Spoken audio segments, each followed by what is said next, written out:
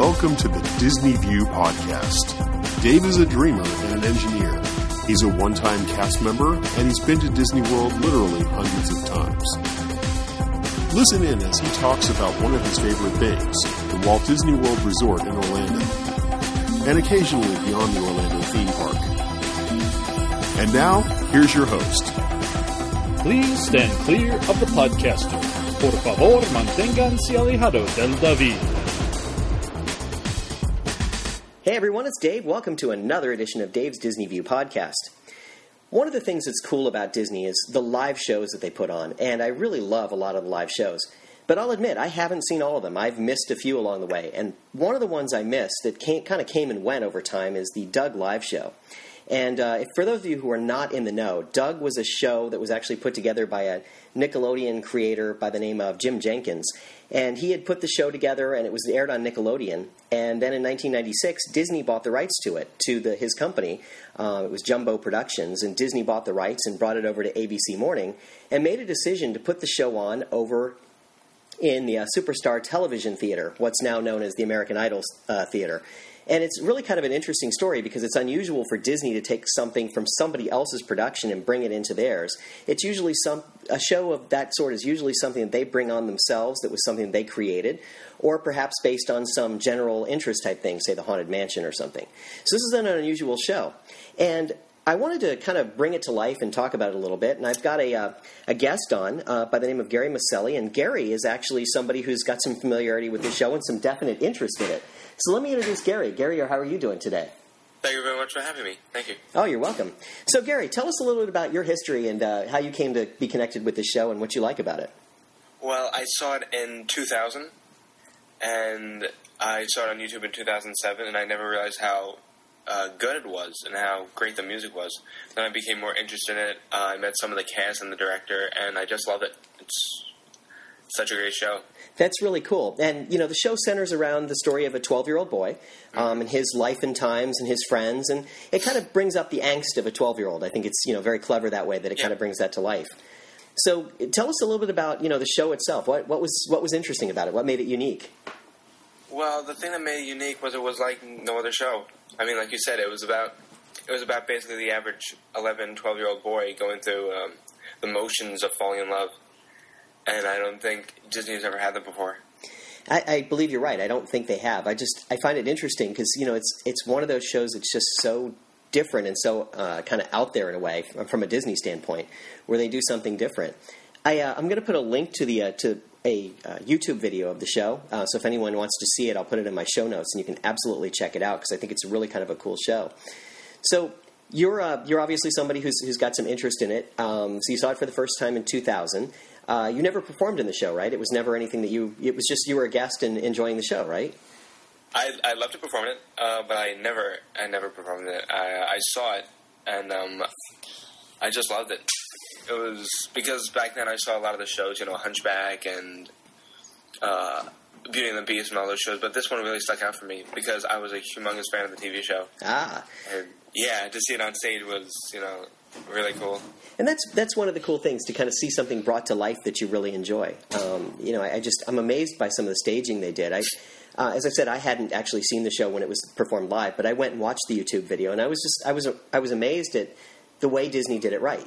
Because it became the full production. It's everything you'd expect from the TV show with these live characters, which was really cool because it was a two-dimensional cartoon world that they brought to life.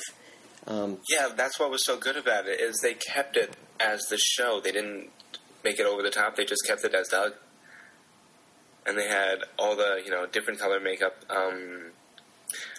A specific makeup company actually made specific makeup for the show. They made Skeeter Blue, Roger Green, and Patty Orange, and I believe Pork Chop Gray. And it was completely original. A lot of people, and even Disney, they had to do a lot of different things for the show, which I think what was making it so unique.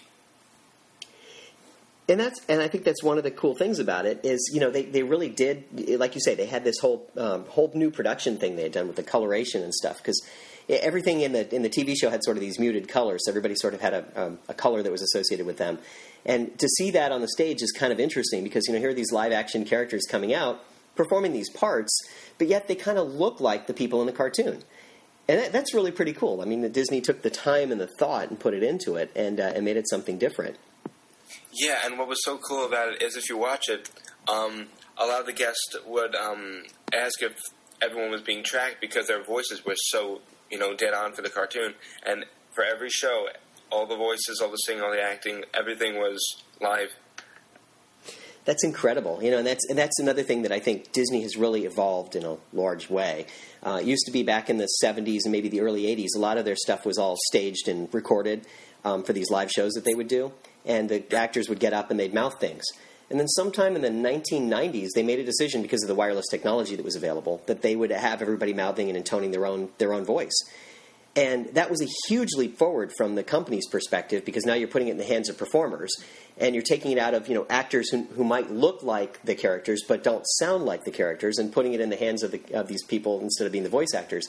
And it's a leap of faith in a way, but I think it's worked out tremendously well. I would argue that around the parks, around all of Disney parks, that's been a huge success because you have a little more interaction from the cast members who are playing those parts that then become those characters. Absolutely, and it creates a new experience for the viewer, especially for the kids. Yeah, exactly, because every show is just a little bit different. They all follow the script, but they're subtly different from each other, and it's really kind of neat. Every time you go to it, it can be a little different. Along the way, you said you got to know some of the producers and some of the cast members in the show. How did you manage to do that? Well, I was a humongous fan. I started connecting with them over Facebook, and then I eventually went down because I haven't gone to Disney, in 10 or 11 years. And then I said I want to go back because I love Disney, and I love, even though it's some of the rides have been the same for the last 20, 30 years, it's still so cool to go. And then I got to meet some of them that work there. Some of them actually still work there. And I got to meet them, and they're. I definitely know why the casting director casted them because they are so much like the people, and they're such great people. That's cool, and that one thing that I give Disney so much credit for is the way they cast people. I mean, when you go to get a job at Disney, you go to the casting center, and you may have a specific job in mind, but they're looking for something for a particular area, right? So they're hiring in X area, or they're doing this. And sometimes it's, you happen to have the tall lankiness of Goofy. So you're going to get kind of positioned, maybe we can groom you to be Goofy. You have the right demeanor and the right tenor to be Doug. And we'd like to hire you to do this job. And I think it's really cool that they go through so much effort to put the right person in the right job. And that's true around the parks, but especially in these live action shows. Absolutely, yeah. Even Beauty and the Beast. Mm-hmm. And I saw Little Mermaid. It's amazing how they look and sound just like the people in the movies, and that's, I think, what they're aiming to do for the kids. To really kind of fool them. I agree with you, and it was really neat. I had an opportunity to meet the woman who played Ariel in the Spectrum Magic Parade at one point in my tenure with Disney, and it was really kind of interesting because she was a very nice lady, and she, out of character, she was Ariel. In character, she was Ariel. It was just really remarkable to see her because she had the same personality type, and it was just really neat because they cast her absolutely perfectly. Yeah, it was really amazing. But returning to the show, I mean, I'm just I'm fascinated by Disney kind of going in and buying something that was so not Disney, and buying up this enterprise that was part of Nickelodeon, and then airing it on ABC's morning show, and then creating a show around it, and then allowing it to be syndicated back on Nickelodeon, which I thought was kind of amusing, something you just don't see very often. Can you give us a little rundown, maybe a little more about the show and what the show was kind of all about, and maybe a little more about it, some of the music? Not that I'm asking you to sing, but some of the music that's in it. Well, if you've ever seen the show, it basically follows the normal Doug episode. Doug has an extremely enormous crush on Patty, and Doug and Skeeter say, we're going to call this radio station to try to win, Beats tickets. And they win. And Skeeter very nobly offers Doug his ticket to say, hey, here's my ticket, you take Patty to go. And it kind of revolves around Doug getting up the courage to ask Patty. And if you see it, it ends up Roger asking him first. And so Patty and Roger go to the concert, Skeeter and Doug go to the concert. Then at the end, you find out that Patty would love to date someone just like Doug. Yes, all the angst of a 12-year-old. Absolutely. Absolutely, yeah. And I do love the character names, too, because she's Patty Mayonnaise. Yeah, and Skeeter Valentine and Roger Klotz. It's great. I mean, just some of these things. And Doug Funny. I mean, just even the voices. Yeah. I mean, the name is a great name. Even the color, about how every character was a different color. Mm-hmm. Jim Jenkins actually said that he wanted everyone to be different colors because he didn't want anyone to judge anyone based on color. That's very clever. I mean, the guy really showed some foresight there in what he was thinking about with his designs. And I think that's pretty neat that he kind of came up with that. And that, I suspect that probably had some of the reason they wanted to buy his enterprise. Yeah. Jumbo Pictures, just because he was a unique guy and had sort of a unique view on the world. Yeah. It's about the creativity and it's about some of the other things that come around with it. It's not about, the show itself necessarily, though I guess it is to a large degree. Yeah, absolutely. I mean, the show was, there's multiple videos up on YouTube about it, but if you see it, it really was extremely unique, and it was nothing like, Beauty and the Beast or Finding Nemo. It was just its own show. It was in its own category. Mm-hmm. And it's pretty amazing to me that they were able to keep it together, for that long, because it ran as a stage show there for him. It ran from March 1999 to May 2001. That's a pretty good long run for a show that really had no place in Disney history. Yeah. You think about some of the shows that have had shorter runs. I mean, the Hunchback of Notre Dame show ran about the same length of time, and that was that was a show that Disney had really put together and put a lot of effort into.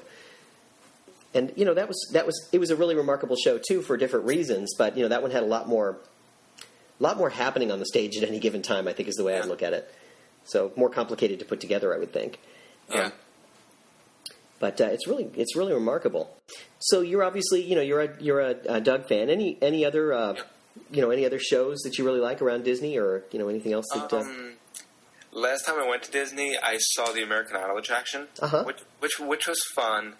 That was fun. I saw Indiana Jones. Right now, Indiana Jones is my favorite show down there.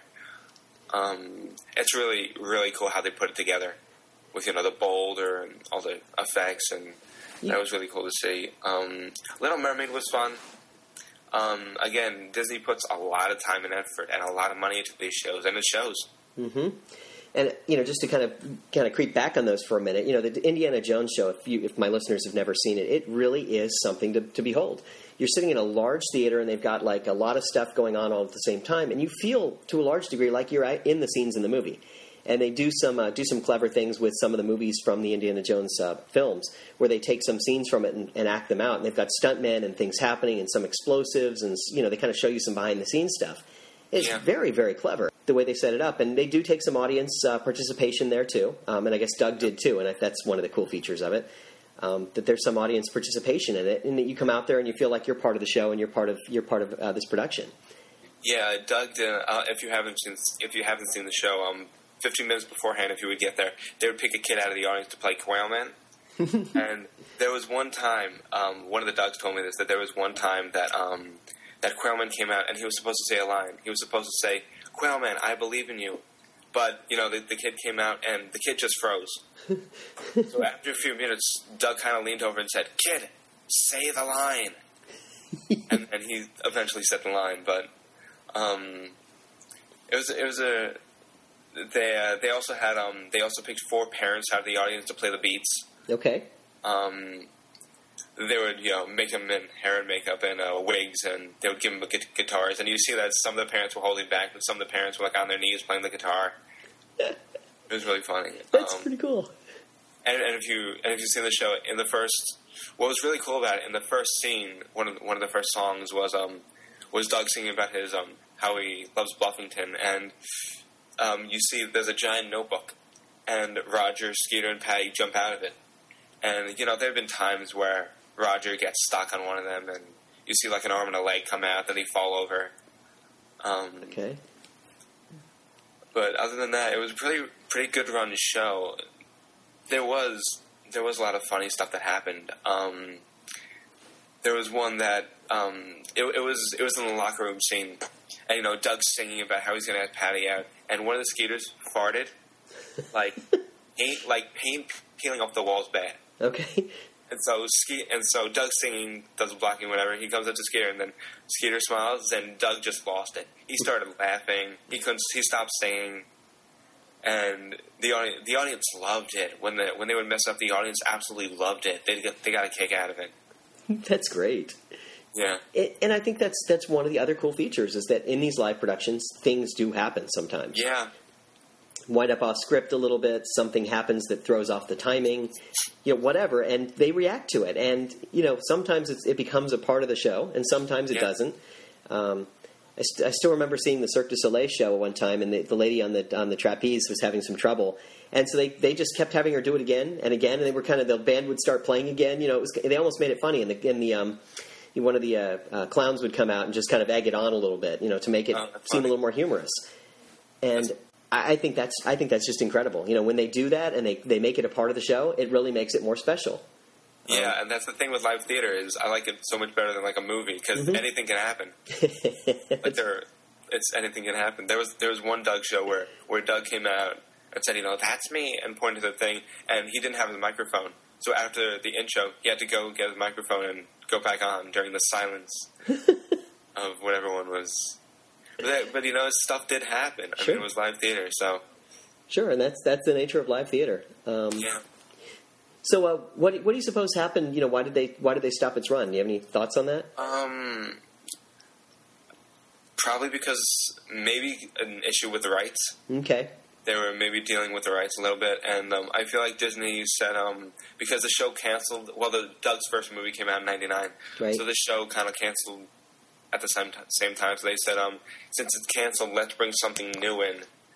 And they didn't for 7 years, which was American Idol. Right, and that's the interesting thing. I mean, the way that particular theater has existed. I mean, they had the Superstar Television there, which was a very cute show back when the park opened. And then it sat idle for a while, and then Doug Live came there for a while, and then it sat idle for a while. Now it's American Idol. Yeah. And with American Idol seeming to be dying off a little bit on TV, I wonder how much longer that show will run too. I mean, will it be in line with the show, or will they keep it going for a while longer? I don't know. Really kind of interesting. Yeah, it is, because I went there a couple months ago and I saw American Idol, and it's still a popular attraction, but I wonder how long it's going to stay there. Mm-hmm. Yeah, I kind of wonder about that too. I mean, it's very clever, but kind of at some point it kind of runs its course in a way. I'm sure they're in talks with, the X Factor attraction or something like that. Oh, probably. I wouldn't be surprised by that. I mean, they had the Who Wants to Be a Millionaire game there for a while in one of the other studio stages, so, you never know. Yeah. Disney always seems to have something up its sleeve. Absolutely. Remaking all of the Animation Street into the Pixar studios was a really remarkable thing. I mean, just to give an example. So And there's, I don't know what the name of it is, but there's a museum in Hollywood Studios that has, old Disney memorabilia, and I thought that was one of the coolest attractions that I've ever seen there. And that is one of the most under-visited attractions, too. It's that's part of Walt One Man's Dream. And people go through there, and it's an ever-changing series of things that they put in there. They have Walt Disney's desk from when he was in first grade or something. Yeah, exactly. And it's neat because you go in there and you learn a little something, and you see some of this history and some of the way they did things before computers, before they had all this great equipment. They invented a lot of stuff. Yeah, they invented a lot of their own technology, and they have so much they have props from old Disney movies, which is so cool to see. It's history, and people take it for granted. Yeah, exactly, and that's why I say it's an underutilized attraction because people just don't go in there for whatever reason or kind of wander through it quickly and don't realize what it is. But you're absolutely right. It's worth a couple of minutes to just take a crawl through there and spend some time and read some of the signs. Yeah.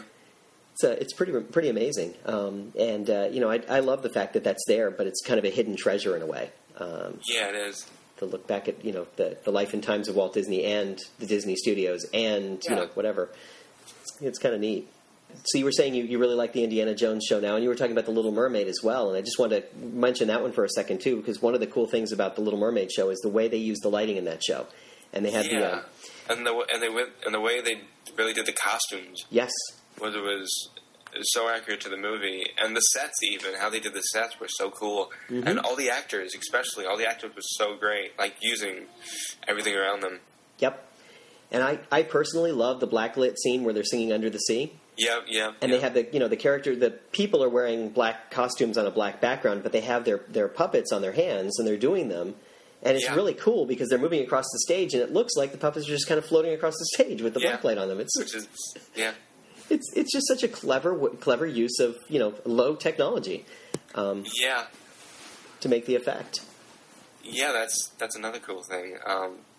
I really like the Indiana Jones show, though. I've been going there, forever. Mm-hmm. What I like about that specifically is they show you the scene, and then the guy comes up, and then they show you, this is how they do it. This boulder actually weighs 3 tons more than the set, and they kind of like show you how it's done, and then they give you insight, which is really cool. Yeah, I love that. And you get a feeling for how these scenes are done. And I wonder anymore with the way technology has evolved to a large degree, and a lot of stuff is more computer generated and less physical sets like this. Yeah. I wonder how different it is today than it was, say, 20 years ago when the studios first was created. Yeah. And how that all works. But still, it's really cool to see them do that. I mean, you see the truck flip over and it's on a post, and the post just kind of turns, and that's why the truck flips over. And it's like, oh yeah, right, of course. Yeah. There's a YouTube video about a mistake that happened when the boulder comes down. Uh-huh. It hit something on the stage, and then it kind of flew out the set and almost went to the audience. Oh wow! Yeah, that's pretty interesting. Things like that, you never can tell when something like that is going to happen, and they do their best to try to protect everybody. But and there was a tragedy that happened there about 6 years or so ago, where there was a stuntman during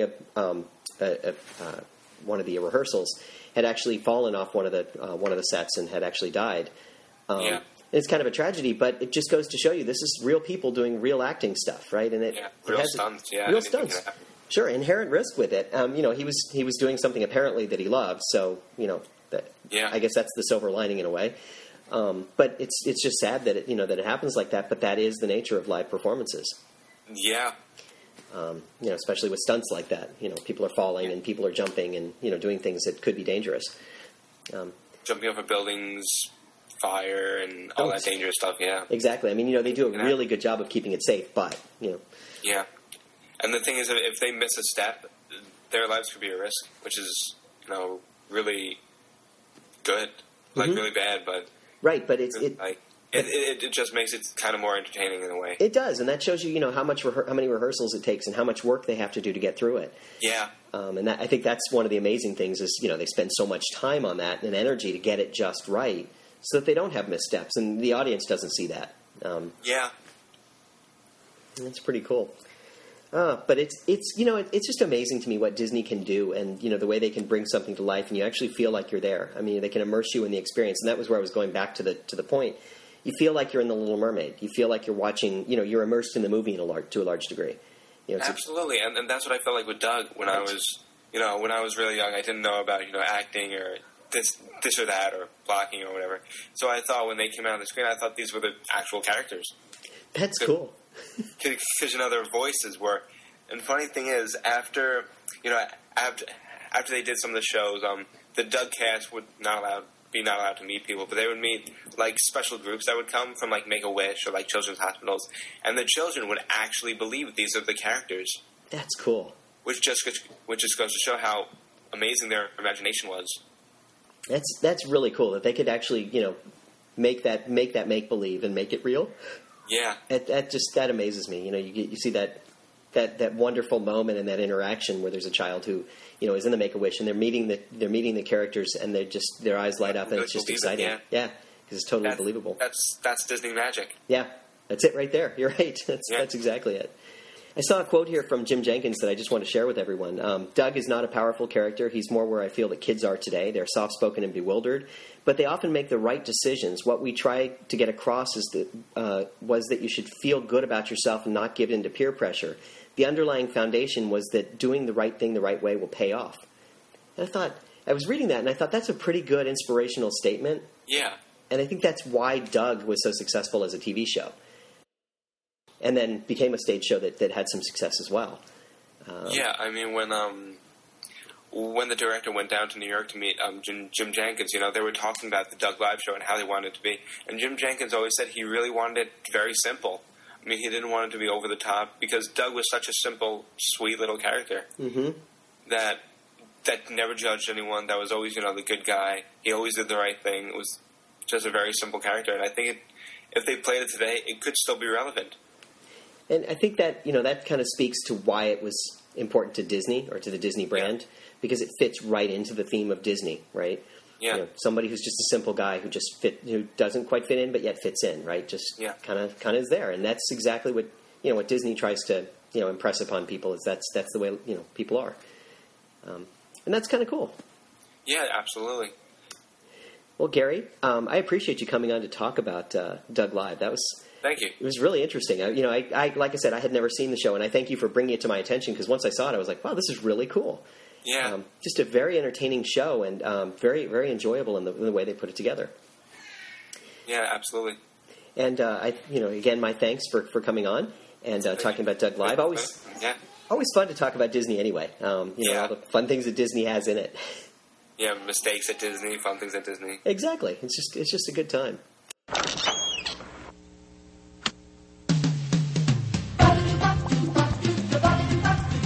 That's me.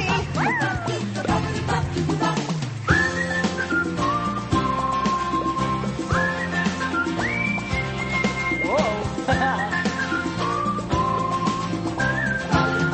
Oh, no, Portia, really, you should not do that.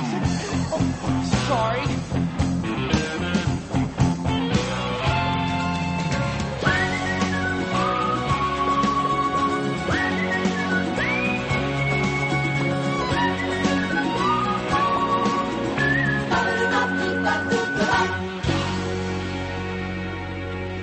So, everyone, well, thanks for tuning into my podcast. And remember, if we can dream it, we really can do it. Bye now.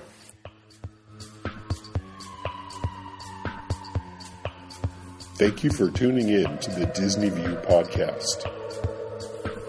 Show notes can be found on DisneyWorldPodcast.net. Looking to do some travel planning? Want to find an authorized Disney vacation planner? You should visit Destinations in Florida. Original music you hear in this podcast is courtesy of Sound On Music. You can find his music at reverbnation.com/sounda. Our thanks also go to Doug for his continued contributions to the show.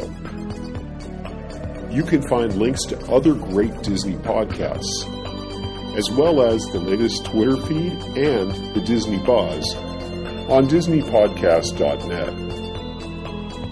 And don't forget to check out Dave's iPhone apps. There's a Hidden Mickeys app for finding and sharing hidden Mickeys at all of the Disney parks around the world. There's also an app designed especially for pin traders. You can keep track of all your pins and your wish lists. Please be generous with your time or a donation to Autism Speaks. We do hope that you've enjoyed your visit and that you drive home safely.